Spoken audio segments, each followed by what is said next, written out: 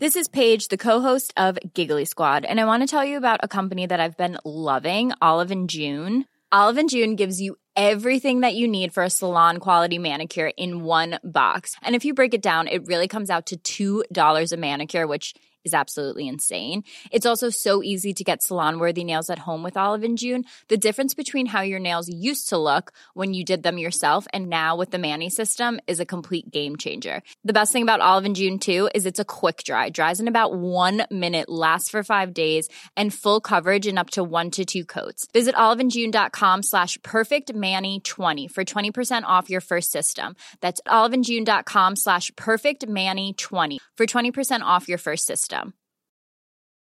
Hey, it's Ryan Reynolds, and I'm here with Keith, co-star of my upcoming film, If, only in theaters May 17th. Do you want to tell people the big news? All right, I'll do it. Sign up now and you'll get unlimited for $15 a month and 6 months of Paramount Plus Essential Plan on us. MintMobile.com/switch. Upfront payment of $45 equivalent to $15 per month. Unlimited over 40 gigabytes per month. Face lower speeds. Videos at 480p. Active Mint customers by 531.24 get 6 months of Paramount Plus Essential Plan. Auto renews after 6 months. Offer ends May 31st, 2024. Separate Paramount Plus registration required. Terms and conditions apply if rated PG. There's never been a faster or easier way to start your weight loss journey than with PlushCare. PlushCare accepts most insurance plans and gives you online access to board-certified physicians who can prescribe FDA-approved weight loss medications like Wegovy and Zepbound for those who qualify. Take charge of your health and speak with a board-certified physician about a weight loss plan that's right for you. Get started today at plushcare.com/weight-loss. That's plushcare.com/weight-loss. plushcare.com/weight-loss.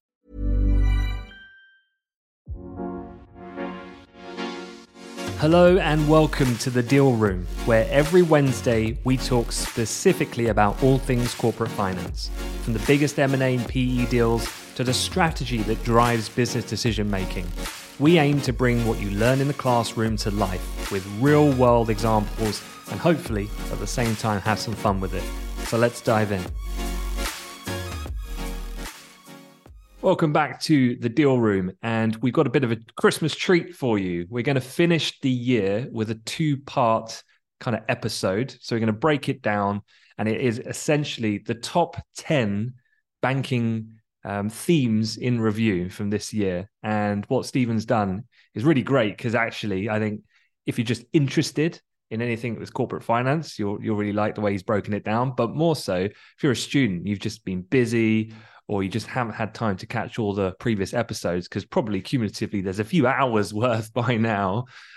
This 2 20-minute episodes are going to really compact it, distill it down into what you need to know. And hopefully, even if you are going from zero, you should be pretty competent in terms of your know-how of how things have finished at least 2023. And a couple of things to look out for in 2024. So hopefully it's super useful for applications and things like that if you're a student. So, without further ado, let's get down into this. And we're going to do in this episode, spot 10 to number 6. And then we'll get the countdown from 5 to 1 in the next episode. So what do we have, Stephen? Number 10 to kick us off in the chart. I'm a little bit disappointed, Anne. I thought you were going to insert some big sound recording, number 10 coming in at number 10. Or maybe you're still going to do it. Yeah. Well, look, coming in at number 10, maybe I can try and do it with my own voice. Coming in at number 10, this is a theme that we've spoken about a lot. The Saudis come to play, and they specifically come to play when it comes to sport and culture. If you've been a follower of this podcast for the last 6 to 9 months, I reckon we've probably spoken about Saudi Arabia and spoken about their public investment fund, the PIF, about $750 billion of capital to deploy. We've spoken about them a lot in a lot of different contexts, but the one that I want to just raise as one of the key top 10 themes of this year, 2023, my gosh, the Saudis have really gone into sport in a significant way. And my stat for this, I'm going to try and give you a stat for each one of these 10. My stat for this, between June 2021 and June 2023, the Saudis have spent about $6.3 billion on sports deals. Now, that's a lot of money. And it's a lot of money when compared to the the $1.4 billion they spent between 2015 and 2021. So that is a significant acceleration, a real strategic acceleration that we have seen across football, we've seen across Formula One, we've seen across golf. This has been something that we've really enjoyed speaking about during 2023. So if you were to pick one football player, major headline football player who's not at the moment in Saudi Arabia in 2024, who do you think they're going to go for? Oh, that's a good one. Why don't we go? So Neymar's already out there, isn't he? I was gonna pick Neymar. Ibrahimovic, you could have picked, but he's now become the sporting director of of AC Milan's investment unit. Yeah, I think crazy. you put an article about that out a couple of days ago. This is a tough one. It's a very, very tough one. Who loves the money? Who do you reckon, Ant? Who loves the money? Well, I don't know. How much did Harry Kane go to Germany? He could make a lot more money out there, surely. And he's not young anymore, is he? He's not young anymore, but I've seen him in his lederhosen with a picture of beer. He seemed pretty happy out there. So that's a good point. So I don't know. It's a really good question. I'm not okay. Well, look, I tell you what. Well, let's put this out to everyone who listens. Drop us a comment on the show and let us know, who do you think would be the prize kind of transfer, if you like, for Saudis to get in 2024? Drop a comment on the podcast, let us know. Or if you're watching this on YouTube, a comment. All right. Well, look, let's move the show on, and let's talk about coming in at number 9. The Sports Industrial Complex enjoys a breakout year. Yeah, so this is actually, I wanted to tie these two together because we've spoken a lot, both obviously about the Saudis and the soft power and the culture washing and the sports washing, quote unquote, that they've been doing in 2023. But linked to that is this breakout year for what I call the sports industrial complex. So sports as business and the kind of commoditization of sports. And sports, obviously, over the last 20 years have become ever increasing business as investors flock to a scarce asset. There's a degree of scarcity. There's only going to be one Manchester United, and scarcity is mandated in the US professional leagues as well. So scarcity plus the wide range of television rights and merchandise, and even turning some of the capital into NFTs and things like that. So in a bad year for M&A in general, and obviously we'll talk a lot about M&A as a trend, sports deals has been a rare bright spot. Now here is an absolutely killer stat. Between 2018 and 2023, the combined value of Forbes' analysis of the 50 most valuable sports franchises has increased by 90%. 90% increase in the top 50 global sports franchises. This is becoming big, big business. Yeah, do you know what I saw? Something that was super cool, but was a little bit pitching, not for 2024, that's for sure. Long term. Because this person had this augmented, they're watching a basketball game, NBA or college basketball, and they had the big screen up, like a TV in their room. Then they had the augmented court with the players running around on a virtual surface on the table that was mimicking the actual live game. I mean, that was just phenomenal. I was like, crikey, if they can actually obviously we're not, again, talking 2024, but long term, it feels like sports is almost a good time with the rise of affluency in China, India, the rest, Africa, as a continent. Yeah. There's so much more to come with sport, it feels like. And like you said, it's almost like a natural resource. There's only so many deposits of these teams that exist. And absolutely critically, you're absolutely right. Absolutely critically, it's one of the only things that we now want to watch and need to watch live. So if you think about streaming, it's totally busted the TV model, apart from for sports, because I don't want to watch a whole match on repeat, having accidentally already glanced at the score on one of my apps. It really is something that's very scarce and very valuable. And just a couple of things to bring this one to a close. Obviously, we've had the big acquisitions over in the States of the Washington Commanders, $6 billion. It's one of the biggest ever sports acquisitions, if not the biggest, actually. Uh, Michael Jordan's selling the Charlotte Hornets for $3 billion. And this is an interesting one. So Goldman Sachs, we've spoken a lot about Goldman Sachs this year on the podcast, retrenching, pulling back from various different divisions. However, in September, they launched a new sports franchise unit within its investment bank. So as everything else is pulling back, the one thing that's pushing forward from a Goldman Sachs perspective is sports. So again, if you're thinking about your career and you're loving sports, it's not a bad place to be. I wonder if you were to map an economic cycle and people's just general degradation in their way of living through a cost of living crisis, I wonder if sport actually becomes more popular because it's like almost like an out of body, like you're living your dreams through, hence the cultural connections to teams like Manchester or Liverpool and things like that, where typically it's a working class man's clubs. I wonder whether sports teams can kind of ride out their kind of economic cycles to some extent, and actually from an investment perspective. Yeah, and look, they are the ultimate necessity good for so many sports fans around the world. And they're, from an economics perspective, buying a season ticket to your local football club is a very inelastic good. They can raise the season ticket prices and there'll be some grumbles, but you need to be there if you're a diehard fan. So it's a brilliant business to get involved in. And obviously this is one that's gonna run and run, I think, through 2024 and beyond. Cool. All right. Well, look, let's move on to the next one. And, this is such a cool conversation because we've been talking about these themes so much, but to get the kind of distilled version from you is great. So this one is the mega deals in the oil and gas space coming in at number 8. They feel like they're just non-stop at the moment.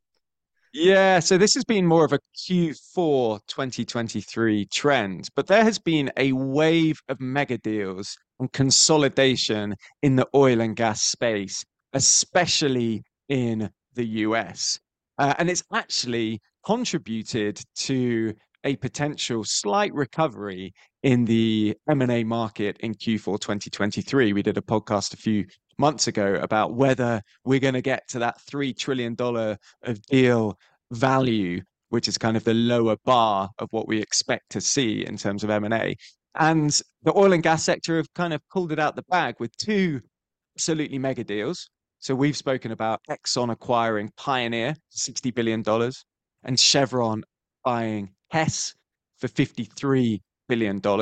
So 2 deals alone, 2 of the biggest, if not the 2 biggest in 2023. Just a little reminder as to why. Why has there been this wave of consolidation and wave of mega deals? Well, firstly, these oil super majors like Chevron and Exxon are sitting on loads of cash from the good years of 2021 and into 22 in terms of oil prices. Their share prices are quite buoyed by that and by their significant profitability so that they can use their shares in terms of buying another company. There's been a wave of consolidation in order to achieve economies of scale in the Permian Basin in Texas. So a lot of smaller, what you would call wildcat drillers have now started to be consolidated by the big players to achieve these economies of scale. And then there's also that last energy security point. All right, if you're thinking about the US government, you're thinking, well, yes, we want to move towards renewables, but we want to make sure that we are totally energy secure. We've seen what's happened in Germany this year with regards to Russia and Ukraine. So let's keep the doors open to these oil and gas deals because we want that sector to be really, really well protected. I wonder how many more targets there are in the Permian Basin. I mean, I don't actually know the answer to that question, but presumably, again, it's a natural resource. So there's deposits geographically, and there's going to be ownership that exists. Because there was another deal just this week, Occidental Petroleum have agreed to acquire Crown Rock, which again, US private shell oil producer. So yeah, I wonder whether or not that these deals in the year ahead will start to dry up a little bit if presumably the acquisitions you spoke of are so large, they've probably got so much dominance over that shale that is there much grabs. Yeah, it's quite interesting. And it's also worth thinking about this in the context of our podcast last week when we spoke about the pharmaceutical industry. And pharmaceutical companies, they get valued based on what's going on at the moment and their drug pipeline in the future. Oil and gas companies aren't massively different. So oil and gas companies will be valued based on what's going on at the moment and their reserves of oil and gas that they can extract in future years. So this might also be a wave of consolidation to protect the future of these businesses. Yeah, well, if I owned a private, smaller Shell oil company, I'd definitely have my for sale sign out the front of my house right now. I might as well cash it in. Cash it in, get to the golf course. All right, well, look, let's move on. Number 7. And surprisingly, number 7, I guess in the market trading context, it might have had a little bit of a higher chart position. But in the deal room, number 7, generative AI. So what do we have here? Yeah, it's an interesting one. It would be higher, but if you actually think about the grand context of the world of the IBD division and the world of investment banking, what part does generative AI play? Well, from a deal making perspective, extremely, extremely small. So coming in at number 7, generative AI and the new hype cycle. This will definitely be number 1 across all of the podcasts in terms of thematic investments and thematic hype. Best represented by OpenAI, of course. So OpenAI has recently received a private valuation of over $80 billion. That's a 175% jump in valuation since April. So just a few months ago. And this is the stat that really landed it to me. So revenue for OpenAI in 2022 was $28 million. Revenue predicted, annualized revenue in 2023 is predicted to be $1.3 billion. Now, think about that from a growth rate perspective. And this is why this company, even that is 60 times revenue at an $80 billion valuation. But my gosh, if they're growing at anywhere near, they're not going to be able to grow at that rate in the future. That's quite remarkable. But it's staggering. Isn't an $80 billion valuation rather conservative then?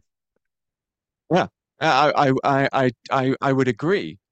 If they manage to capture, it's so often in these markets, you end up with 2 or 3 big players. I think you see this actually in the crypto space. It's a very different market, but the first movers with a technical moat, with the hype around it, they might well be the ones that push on and breach that kind of small, low billion-dollar valuation into the hundreds of millions, and then starting to kind of reach up to those 4 or 5 very, very big tech players. OpenAI I think, will make it. The likes of Cohere, Anthropic, that's got a $20 to $30 billion valuation. That might be the second one that comes along in terms of this next wave of generative AI. But it's a very frothy industry and business, but very exciting as well. So, quick final question on this one then. So, in 2024, could one of the big mega cap tech names take them out, just buy them? And would regulation permit that type of move? It's a really good question. I don't think regulators would permit one of the big 6 or 7 tech firms to buy any of these promising generative AI startups. And this has kind of been evidenced by Google and Amazon taking a minority stake in Anthropic, and obviously Microsoft's engagement with OpenAI, although that's looking. Oh, I love that. Like what are you, the lawyer for Microsoft or something? That's very carefully chosen language there. Look, all right, I was about to say it's an acquisition by any other means, so maybe I'm not such a lawyer. But yeah, I mean, they will try and get as much of their hands on these types of technologies as they can without being blocked from a regulatory perspective.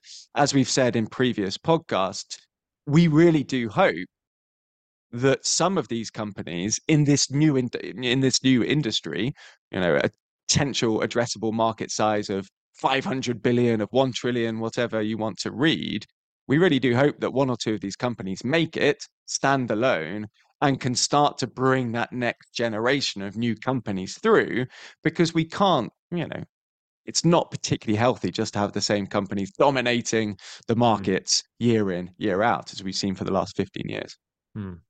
Okay, final one then. Number 6 in your countdown. What do we have? Okay, so this is a bit more kind of industry-wide. So number 6, down rounds and bankruptcies sweep across venture capital. Now, this was actually one of the stories that we discussed last week, but it's something that really is a massive, massive theme in 2023. As I said last week, 2021 was an absolutely bubble year for startup valuations and for VC funding and for things like that. And then the wheels came off in 2022 as interest rates rose. But it was really 2023 where startups really felt the pain and VCs felt the pain. So a few stats to land this story. So as I said last week, 90% of unicorns have seen a decrease in their valuation in 2023. 20% of all startups raised money to lower valuation than previously. Bearing in mind in 2021, that was just 5%. 212 venture-backed startups shut their doors in Q3 of 2023, compared to 67 in Q3 of 2021.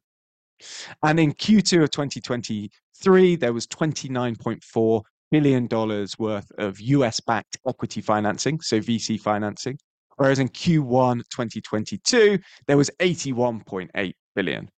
So, I mean, all of this lends me to say this has been an absolutely shocking year. If you're a startup founder trying to raise money in the private markets, in the VC markets, and it's been a pretty shocking year for VCs as well.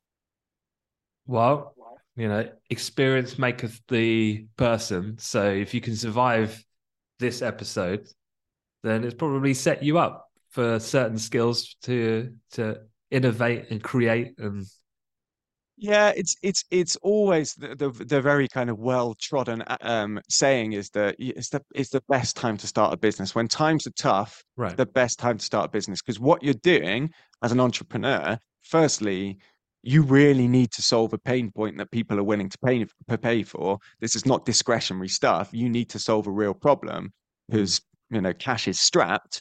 And then secondly, the way that you operate your business, you're not going to be taking your team on luxury corporate retreats every quarter and getting in, Beyonce to sing at it. You're going to be battening down the hatches and going into resilience mode. And that is that's a really good place to start a company. And then maybe the largesse can come maybe slightly later in the cycle. That's it. I'm going to have to, it's our Christmas party tomorrow, Stephen. I'm going to have to call Beyonce and tell her she's not welcome. Stephen doesn't want you here. Stand her down. Karaoke. I think that's what we should do. All right. Well, look, just to conclude then, we've done the countdown. We've gone from 10 to 6. Next episode, we go from 5 to number 1. So make sure that you subscribe to the channel, hit the bell icon so you get notified as soon as that final episode of the year on the Deal Room drops. But to finish, perhaps you can pick out of those just discussed, one of those trends that you think will continue in 2024 and one that you think perhaps won't, and it is done. And we can look in the rearview mirror now. Yeah, so I'd say one trend to continue, I think it's got to be the AI hype cycle. And often hype cycles flare and then burn out. But this one seems to have a little bit more legs to it. And just taking a look at a few of the use cases and taking a look at the way that businesses are engaging with this new form of generative artificial intelligence as a business aid and a marketing tool, it seems like this is number one conversation across every single CEO of every single type of company in the US and in the Western markets. So I just think that this is going to go from strength to strength, and it's going to continue to be a bit of an arms race. The US versus China, with Europe probably lagging a couple of years behind as it tends to do. And yeah, we might well see the big multi-$100 billion companies coming out over the course of 2024 and beyond. And someone else who perhaps has still got plenty in the coffers to go, the Saudis, do you think they can continue to push on? Yeah, I don't think the Saudis are going anywhere. This is their strategy. They're very, very focused on this and they're very, very professional about it. There has been a few setbacks with Liv and with the PGA Tour over in the States, although they've just managed to sign Jon Rahm, one of the most successful golfers of our generation. So yeah, they're not going anywhere. And I think they're hosting the Olympics in 2032 or something like that as well. So yeah, we're going to be seeing a lot more of them. Okay, and then of any of the list that you think that was it, 2023, line in the sand, you're done. Yeah, I'm being hopeful here. I think that the wave of down rounds from a VC perspective, the wave of bankruptcies from a startup perspective, I think that the pain has been felt most acutely in 2023. And I think that 2024, we're actually going to see a recovery in valuations. We're going to see a stabilizing of interest rates, which is a kind of what we've already seen towards the back end of 2023. And I think actually 2024 is going to be a really good year to be a startup founder as confidence recovers and returns to the market. So yeah, I think that's one that's the down rounds. They've ridden their course 2023. Bring on 2024. Yeah, I think the combination of the soft landing narrative, which is looking pretty solid at the moment, at least, and the combination of probably the market's a little bit advanced in when they think rate cuts are going to happen, but certainly we topped out and we're coming down now. So yeah, I'd agree with you for sure. All right. Well, look, good episode. And as I said, we'll be back for the countdown from 5 to 1 the following week. So stay tuned. Thanks, Stephen. Thank you, Ant.